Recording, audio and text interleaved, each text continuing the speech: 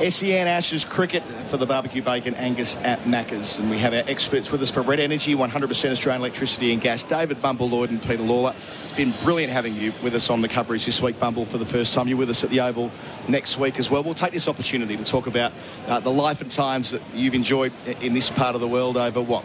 Going back to the mid-60s when you first walked through the gates at Old Trafford? 1964, I was an amateur and still at school and coming down for nets and playing the odd second 11 match, and I've seen all the changes here, and there've been many, and seen some wonderful cricketers. And when we first emerged in the late 60s, as particularly a one-day side, and you could then have overseas players, that you were allowed 2 overseas players. So going over the hill, over the M62, which joins Yorkshire and Lancashire, Yorkshire, you had to live in Yorkshire to play for Yorkshire, and that's end of. There's no question of you lived anywhere else. You weren't born there, you don't play there. And so gradually they changed, and their first overseas was Sachin Tendulkar, where we'd had Farouk Engineer and Clive Lloyd, who were at the ground today, they were at the ground yesterday, and so they were absolutely magnificent. Now, it's not plain sailing, isn't that, to bring an overseas player in, because they've got to fit in. You've got to know each other. These two were adopted Lancastrians from ball one, from the get-go. They were adopted Lancastrians. They still live here after all these years. And so you graduate to Wasim Akram. I mean, if ever I'm asked who you're going to pick a World 11, I start at number 8, Akram. And he played here. I was coach at the time. He was devastating. A wonderful, wonderful fella with a wicked sense of humour and brilliant on the field, who could just switch it on. Let me tell you one story about when you're in the nets, and all cricketers listening will understand when you go to net practice that they're always onto the court. The balls are rubbish, balls are terrible, these balls, why don't we get some decent balls? Akram used to go in the ball bag and look for the worst ball you could ever find and do all the big gizmos, all the reverse swing, and he was unplayable with the worst ball in the bag, whereas all our Lancastrians, these balls are shocking. I want a decent ball to bowl with, not Akram. So we had some wonderful times. Muralitharan played here. Muralitharan. And I suppose you personally had that experience of playing with touring pros from your days in Accrington, playing club cricket with some all-time greats joining you at club level too. Yeah, vintage times of league cricket, and that got me into cricket in Lancashire League as a child. As a little lad of 10 and 11 years old, going to the cricket grounds and getting the autographs of these fantastic cricketers who were coming from all around the world, every nationality, and the ground's full. And you paid sort of a shilling to get into the ground, but you had to pay another sixpence to get into the enclosure just to get your autographs. You know, they were wonderful times, and that's what got me into cricket, really. And didn't Dennis, Lily, just to interrupt, Dennis came up and played for Lancashire in the league. Dennis he played at Haslingden. Right. I can't remember, came to this match, and he's leant on the sight screen in a Lancashire flat cap. Barracking from the boundary like they always do. Lancashire League is absolutely barrack. Let me tell you about Bobby Simpson. Bobby Simpson comes across, and his first 2 innings, I'm sure, with low scores, I think they might have been 0-0. Well, I mean, someone else did that in their first innings. Oh, they did. We'll talk about that in a minute. Yeah. But so the crowd are unforgiving. This is Bobby Simpson, and they're all shouting, "Who's your pro? Where's your pro? Give your money back." Send him home. Send him back where he's come from. Anyway, from then on, he broke the league record with 1,511 runs. Wow. He played fabulously well, and he must have been into coaching or aspirations to get into coaching, because he was one of the rare ones who would hold coaching sessions for the kids come in and be coached by Bob Simpson. So he obviously translated that to an amazing triple ton on this ground at Old Trafford. I mean, what are your early memories of actually coming here as a kid and watching England or Lancashire play here at Old Trafford? Well, it was as a player. I was fast-tracked into the team through Lancashire schools cricket. So how did you get noticed? That's a good question. How did you get noticed? Well, that time, the school boys, Lancashire boys, North Lancashire boys, you play here, play at this ground. So you're in front of the committee, and, you know, I was okay. I got a 50 and 4 or 5 wickets. got signed on as an apprentice, and into the second 11, fast-tracked into the first team, not clearly good enough to play, but they got me into the team. As Pete says, I was very consistent in my first match. I got none in the first innings, none in the second innings. Then we went and played Yorkshire. I got none in that and none again in the second inning. I did that 4 times, just get it out your system. In a test trial, I got none and none, which didn't help my cause at all. But I got to tell you, one of them notes was run out infamously at the non-striking end without facing a ball by, come on, all together, who's run me out? Who's run me out? Come on, I'm only giving you one chance. In a trial game at Lancashire? Or no, it's a trial game. It's around the country. Jeffrey Boycott. Correct, bang on. The guy from over the hill. That's it. Yeah. So I got run out in a test trial by him. So that meant I didn't get in. Well, so you do get your chance eventually, having played in a glory era for Lancashire under Jack Bond. We touched on that a couple of days ago. But when you finally make it to England ranks, your recollections of stepping into a dressing room and playing Test cricket? Would that be at Lloyd's? First Test match as Lloyd's, which is, terrific to do that against India. And myself and Dennis Amis would open, and I was 46 not out, in the 40s not out, at lunchtime. So this is 1974, I've got to stress that. So you go into the legendary lunchroom at Lloyd's with Nancy, who used to do all the catering. And at that time, there were bottles of beer all over the table. I thought, well, I've done pretty well here. I've got 46 in my first test match. I think I'll have a lager. Which I did. Poured myself a lager, had a bit of pudding, went out, and it was out in the first over, caught short leg by Eknath Solkar, who was a brilliant short leg fielder. But then went on and played the next test match at Edgbaston. I got 214 not out, and I was devastated when Mike Denness declared we're only like 440. I'm 214 not out, and he called us in. I thought, I'm on here, I get 300 not here. And I'll tell you this, that was 1974. If he hadn't declared against that Indian attack, I'd still be in now. They were the Indian side that didn't win a game on the whole tour, right? Yeah, and the Indian team said, why do we keep playing on these green pitches? And they were bowled out and followed on, and Sonny Gavaskar was the quickest bowler that they had. So I thought it was the flattest thing I've ever played on at Edgbaston. Any flatter, he'd be in an envelope. And some contrast between that and the tour you go on in 1974-75 to Australia with Lilly and Thompson really in their pomp and having to go out there and walk out when it was as hostile as it's ever been. I had never been out of England up to that stage. I've been to Wales. That's about as far as it was. So I get on an aeroplane, which I'd never been on before. I think it was a Qantas jet. And we touched down in Darwin. And we're coming down the steps at some unearthly hour at Darwin, obviously for a refuel or something. And I've never felt heat like that. And I've never been on an aeroplane, as I said. And we're coming down the steps. I said, crikey, these engines get hot, don't they? They said, that's not the engines, that's Australia. Pete, you'd remember that as a little boy, Dennis Lilly being your hero, and 74-75 being a most memorable Ashes series, and Bumble walking out. Yeah, I do. And that's tough, isn't it? You played, 9 years of first-class cricket. You come into the Test team. You've done all right. Yeah. And they send you to Australia for that. That is a real wake-up call, isn't it? It's a lifetime thing with you. Yeah. That team, that Australian team, were fantastically led by Ian Chappell. They got a wonderful pair of opening bowlers, Thompson and Lilly, backed up by Tangles, Max Walker. Off spin from Ashley Mallett, an absolute gun batting lineup. Rodney Marsh behind the stumps. But I tell you, it was that tradition there.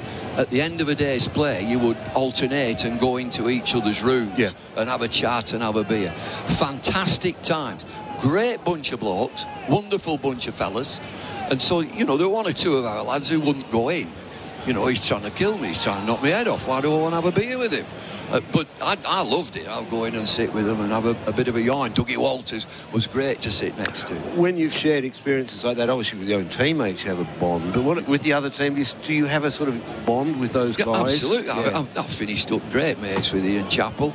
I always see Dennis Lilly when we go across. Tomo's here at the moment. He thinks I'm completely talentless. He said he's totally talentless, is that bloke, because he thinks I've made money about getting it in the box by Jeff Thompson. He thinks I've made a lot of money about it, but I love him to bits. He was fabulous as a bowler, and he'd come straight out the country. I think he was a country boy, but I mean physically, you know, the shoulders on him and that action that he just ambled in and then rockets came down. You wouldn't see it too, would you? That load up. The load up as the ball was behind him. The nearest thing I've seen to that, and it's only a picture, there's a picture of Frank Tyson, who for a spell was unbelievably quick for England, and it's with his front foot up in the air and the ball is nearly on the ground behind him as he catapult triggers back to deliver, and Thompson was very similar to that. I know you always get asked about getting hit in the box, so we won't do that, but on that tour 74-75, I mean, Colin Cowdery gets flown over to 41-year-old to be part of it, and the vision of him ducking and weaving and all the rest, a guy who'd played all the way back, I think he made his debut in 1954-55. Having someone like that in the dressing room with you must have been brilliant as a younger bloke. Well, the first time I'd met him, Colin Cowdery, it was in the middle. Really? In the middle. And you know, there's a couple of bounces or 3 bounces gone down, and you know you meet in the middle at the end of an over. He comes up, and he was quite posh, posh Englishman. He was a Lloyd in the end. He comes up to me, he said, "I say," he said, "this is rather fun." And I looked at him, my eyes wide open. I said, "I've been in funnier situations than this." So in terms of how your career trajectory goes from there, of course, you don't play loads of international cricket after that, but you do end up having this sort of career that goes all over the place in terms of coaching and umpiring and coming back to England as the national coach in the 90s. But what drew you to, as a pro, going into the umpiring caper when you finished up? I wanted to stay in the game. I'd finished when I was 36, like many players. What am I going to do now? And I worked for a brewery for a time, and that wasn't me as selling. I wasn't a salesman. And an opportunity came to go into umpiring. I did 2 years as a reserve umpire, so I couldn't umpire first-class matches. I could do university games and things like that, second 11. So you learnt your trade that way, and eventually I got onto the full panel. Thoroughly enjoyed it. There was no altercation, there was no challenge by the players. You were the boss. You were the boss out there. I'll just give you an instance that you would give a not out, and I like to give them out. I like the game to go forward, and not out, and you go to square leg, and a fielder would come up and say, what were wrong with that one? What were that missing? And I'd say, oh, that's great shout, great appeal. I said, it might have been hitting, it might have been missing, I wasn't sure. I'd have to guess. I would have to guess if I had to give that out. And I'll tell you what I'll do, when you're batting, I'll start guessing. Well, we had an incident with the umpires today. Did you see that in India? Harmanpreet. I did. Harmanpreet has teed off the Indian women's captain. There was an incident kicked over the stumps or knocked them over when she's knocked the stumps out? over with their bat, then walked into the press conference and said to the Bangladeshi captain, "What are you doing here? You're not the reason that your side have done well. It's the umpires. They should be here." She'll definitely end up a match referee, because we've seen someone else do that too, haven't we? Broad's dad. He kicked over the stumps, didn't he? Knocked them over in Australia. But evidence of that, did Colin Croft knock the umpire through the stumps, I think? Yes, he did. He ran up behind him, didn't he? And he dropped the shoulder. You're going to get it, aren't you? If you do that sort of thing, they're going to come and jump on you. Quite right. Did you ever consider, when you were doing that and going around the counties and the shires, that you might go on and umpire at an international level? Was that ever in your... I was nearly there. I was due to do a one-day international, and then we in the UK followed Australia with quick cricket. You had Kanga cricket. Yep. Australia had Kanga cricket, which was an introduction to the game in primary schools at a young age for boys and girls with plastic equipment, and I headed that. From Lloyd's. I had to go down to Lloyd's every for 2 or 3 days a week, and I was a sort of front man for that to get that going. So umpiring stopped then. But the other thing about coaching, whilst I was playing, I'd always had an interest, and I took all my badges whilst I was playing here, and so I was ready. I got everything in place. If an opportunity came up, so you always got to wait for an opportunity to go into coaching. Mickey Stewart was England coach at the time, and he'd been involved in the adjudication of who goes forward as coaches, and he got me to take the under-15s and under-19s, and so that was my first step on the ladder to move up the coaching. So that's before you go to Lancashire as coach. You coach England 19s. Yes. Yeah. Who are some of the young fellas you looked after then? Andrew Flintoff, Ben Hollyoak, Marcus Trescothick, Anthony McGrath, Vikram Solanki, Anurag Singh. We had a lovely Is that bunch Rob Key's of group as well? Was that No, I didn't see Rob. Alex Tudor. Okay. And so, as always, you're looking... It's interesting at that level, because some years you have a really good group, and then you'll have a barren group. You know, they're not just as good as last year's, and then you pick up again. And so it's always terrific to see the lads who are at that level, 17-year-old. What the policy was to always pick them a year young. Don't pick them right on the under-19 age so that you miss them. Have them for 2 years, which is what we did. And whilst I was England coach, I'll skip forward. When I was England coach, a lad called John Abrahams was in charge of the under-19s, and he rang me to say, I've got two who are ready to play full internationals, and the two were Ben Hollyoak and Andrew Flintoff. Right. And Alex Stewart was captain, so he had the say-so at that time, and he fast-tracked him into the team. It was like a philosophical question around that time, wasn't there, Pete? That what does a coach actually mean? In cricket, Ian Chappell advanced that view. Shane Warne certainly advanced the view that, well, what's a coach mean? But, I mean, you obviously had a different perspective and thought you could bring something to these younger cricketers. Well, you're a father figure. You're giving guidance, that's all. So to my job with the England team was to support the captain. That's how it was in the 90s, and it definitely changed. We didn't have central contracts, so the players would be playing for the counties. They would be invited to play for England. They'd come and play for England, go back to the counties. So you as a coach just saw them for that 5-6 day window, and so my job was to take the weight off the captain, to prepare the team with nets and practice and organisation. When it came to match day, you sit back, have a cup of tea, you can go to the pictures if you want, because he's the captain. That's his team. And it changed in 2000 when central contracts came in. I'd just left and went into TV, and Duncan Fletcher came in. Fantastic coach, but a technical coach. Duncan was technical. And so central contracts meant that he had the players for weeks on end. So you can work technically then. You know, you've just got a group of players. And he was fabulous.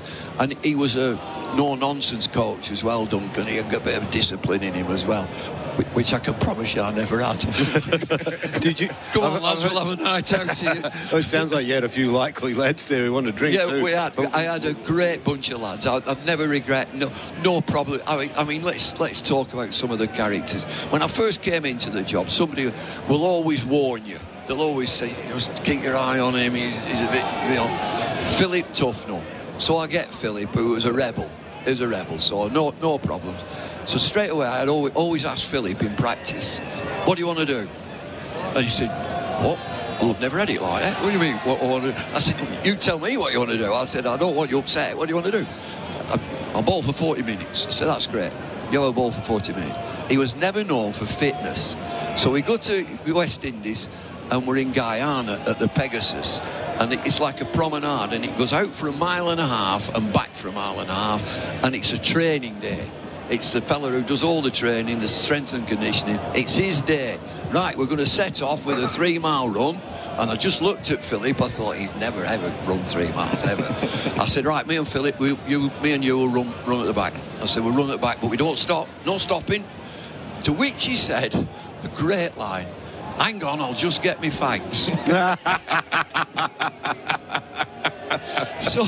So we go out, and we're at the back and never moving from the back. We're sort of heel and toe, and he's wheezing and coughing, and we get back to the start point, and he's on his hands and knees. I thought he's going to peg out here. I mean, this is going to be the end of him here. So eventually I said, right, Philip, I said, how do you feel now? He said, well, boss, if they ever find anybody that can hit you 3 miles, I'll be able to bring it back.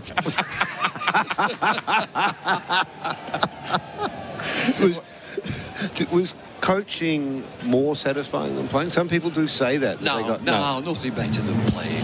Nothing better than playing. Good. Absolutely. Yeah. With respect to that group you had, I mean, there's often...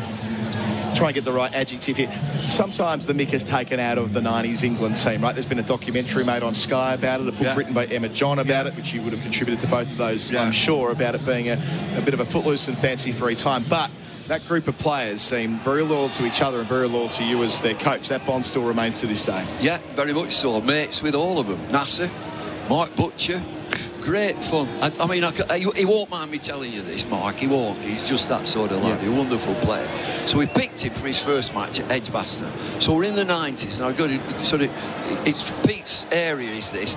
We had investigative journalists following us. We had, lads who were digging the dirt. Going through the rubbish bin. Anyway, we had two wonderful lads who wrote for Sunday newspapers, Peter Hayter and David Norrie.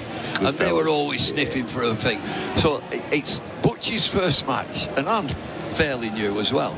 In fact, I think it might have been my first game. And they came to me, and they were mates anyway. They said, just a quick word with you. Your opening batter, we're in Liberty's nightclub at 1 o'clock this morning. I said, OK. All right, OK. So I go to Butch. I said, look, mate. And I knew Butch. I knew lifestyles and so on. I said, just be careful. I said, you're up at Liberty's. I said, you've been clocked by the Sunday boys. I said, just be careful, it was 1 o'clock. He said, I never go to bed before 3.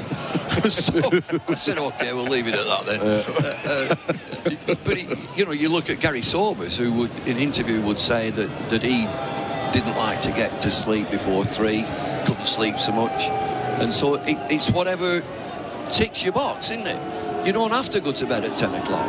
About making the most of the opportunities you got, I suppose. And you certainly did that in the media as a TV identity for a very long time, primarily with Sky Sports, but also a long period of time working on radio. Yeah, love with that. Test Match Special as a summariser there. But being able to, I suppose, not only provide your sharp analytical focus on the game, but the lighter touch on TV, which is so important, colour and shade and all the rest of it. Well, 7 hours is a long time to be miserable.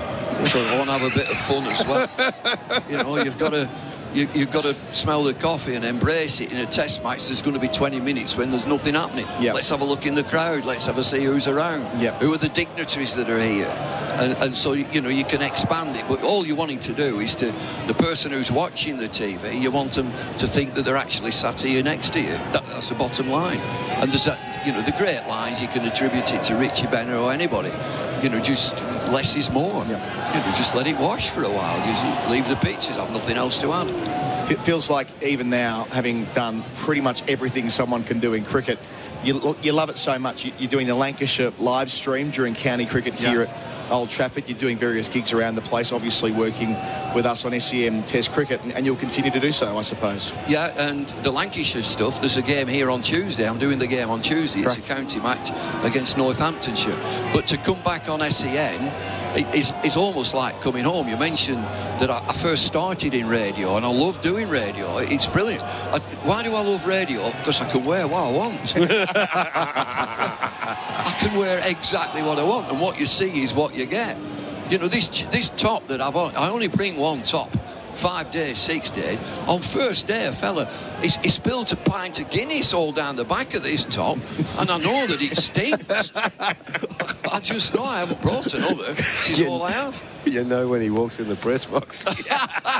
It smells like the night before. Yeah, here he comes. Yeah. Bumble, thanks for taking some time out to go and do the potted history of your life in cricket. Again, a privilege having you with us on SEN Test Cricket. Cricket. Glad to be here.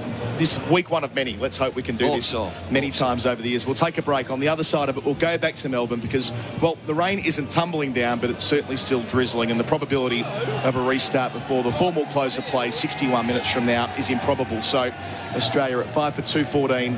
They trailed by 61. They lost 1 wicket in the middle session, which was the first today after the delay. Marnus Labuschagne, his 11th century. He made 111, caught by Johnny Bairstow, the wicketkeeper. From the bowling of Joe Root, Mitchell Marsh still there on 31, Cameron Green on 3. Our coverage is for the barbecue bacon Angus at Macca's. After the break, Paulie Sebastiani in Melbourne.